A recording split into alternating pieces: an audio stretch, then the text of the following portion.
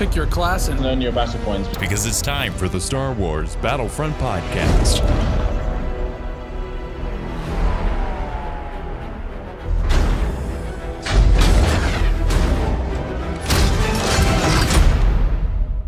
Welcome to episode 159 of the Star Wars Battlefront Podcast. I'm your host, Sage Goodwin, and it's just me. Sam didn't feel good today, so we're going solo. In this episode, we'll be going over the Star Wars Battlefront 2 Giants Above Kikiro patch update patch notes. Let's get started. Let's get started with the patch release notes. Hey everyone, we have a small patch arriving tomorrow on Wednesday, May 8th. This patch will be primarily focused around some changes we are making to Anakin Skywalker, but will also include a couple of fixes for other heroes. We have made several balance changes to Anakin's abilities, including increasing the cooldown of his Heroic Might ability by 4 seconds and reducing the health increase from his Tenacious Star card by 50%. In addition to these changes, we have lowered his lightsaber damage from 140 to 130, and also reduced the damage bonus from his Massive Strike Star card in order of upgradedness. 10, 15, 20, 25 were the originals. That has been changed to 5, 10, 15, and 20. So everything has been reduced by 5 per card. We have seen some discussion on an issue where Bosk was able to defeat heroes in one shot by zooming out right before his weapon was fully charged. We have fixed the issue and have also fixed an issue where Count Dooku's Exposed Weaknesses ability had no cooldown. As always, thanks for the continued feedback, and we'll see you on the battlefront. The Star Wars Battlefront 2 team. Release notes. Balance damage and cooldown values for Anakin's abilities. Increase the recharge time of Heroic Might from 14 to 18 seconds. Reduce the friendly damage charge-up speed of Retribution from 2% per 100 damage to 1.33% per 100 damage. Reduce the health increase stats of the Tenacious Star card from 50, 100, 150, and 200. Those have been adjusted to 25, 50, 75, and 100. So all cut in half. Anakin's lightsaber damage was reduced from 140 to 130 points. Reduce Anakin's Massive Strike Star card bonus damage, which we got into earlier. Delayed the effect of Retribution for 5 frames. Fixed an issue where damage from sources other than enemy players caused Anakin's Retribution ability to charge up. Anakin's Retribution ability now has a maximum value increase per damage event. Fixed an issue where Count Dooku's Exposed Weakness had no cooldown period when activated while dashing. Fixed an issue that prevented Darth Maul from blocking when under Obi-Wan's Restrictive Mind Trick ability. So I think those are some pretty good changes. I'm glad to see that Anakin is being reworked. Again, he's been such a beast on the battlefront.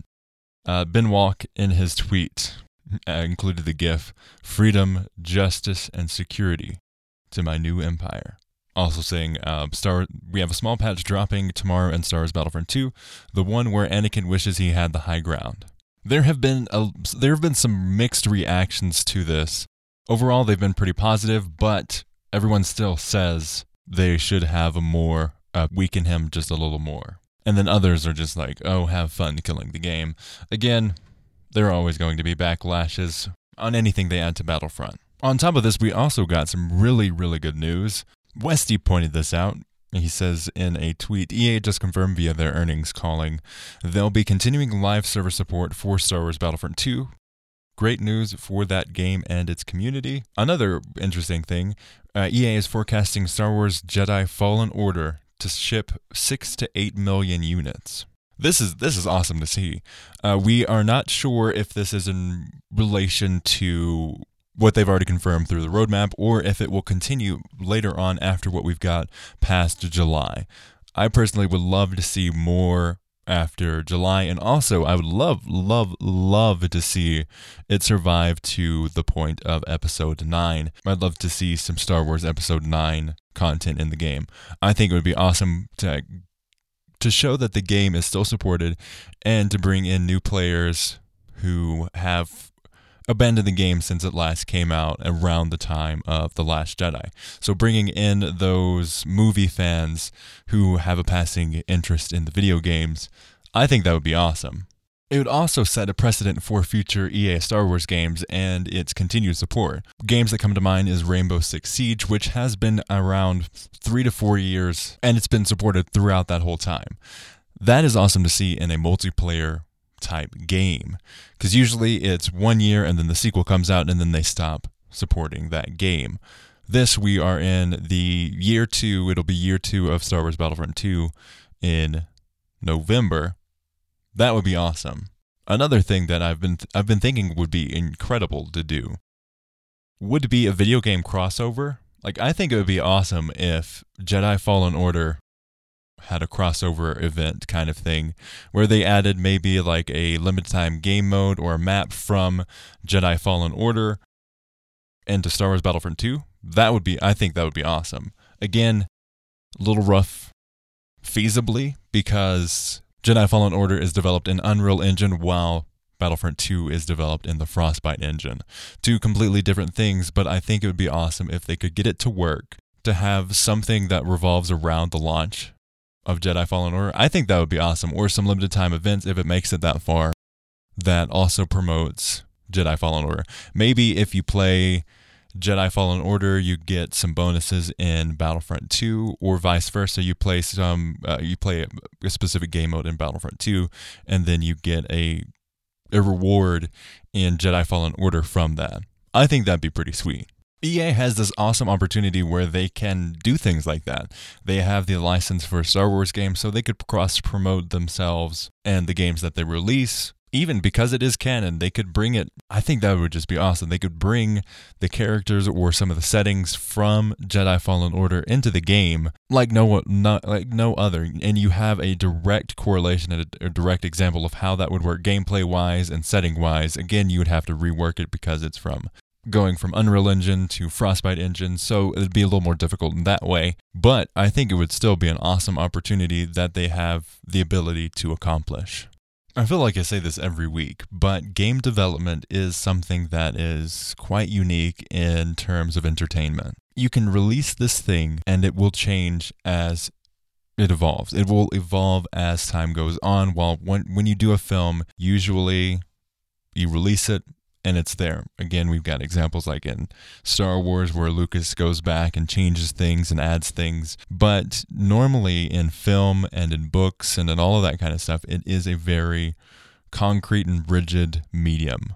But in video games, it is a constant rework in gameplay, in how things look. So I think they can accomplish a lot of interesting ideas and interesting things because of this constant rework. And I'm so very glad that EA has confirmed that they will continue support for the game in 2019.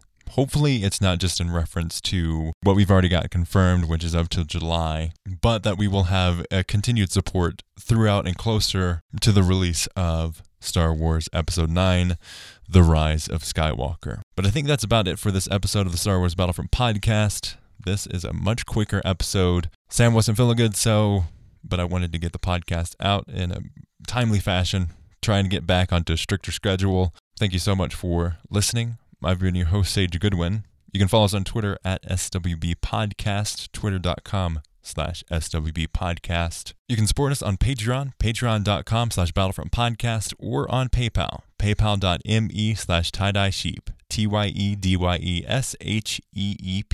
Our YouTube channel is youtube.com/The Star Wars Battlefront Podcast, and our email is battlefrontpodcast@gmail.com. If you'd like to support us completely free, you can leave us a review on iTunes. That is greatly appreciated. It helps us out a ton. It helps other listeners realize that people enjoy the show. It helps us to get your feedback. Again, if you have feedback for us, you can send it on a review or on Twitter or on our email. We're always open to great ideas from you, our listeners. Speaking of listening, you can listen to the show on iTunes, SoundCloud, Stitcher, Google Play, or wherever you find podcasts. As always, thanks for listening, and may the Force be with you.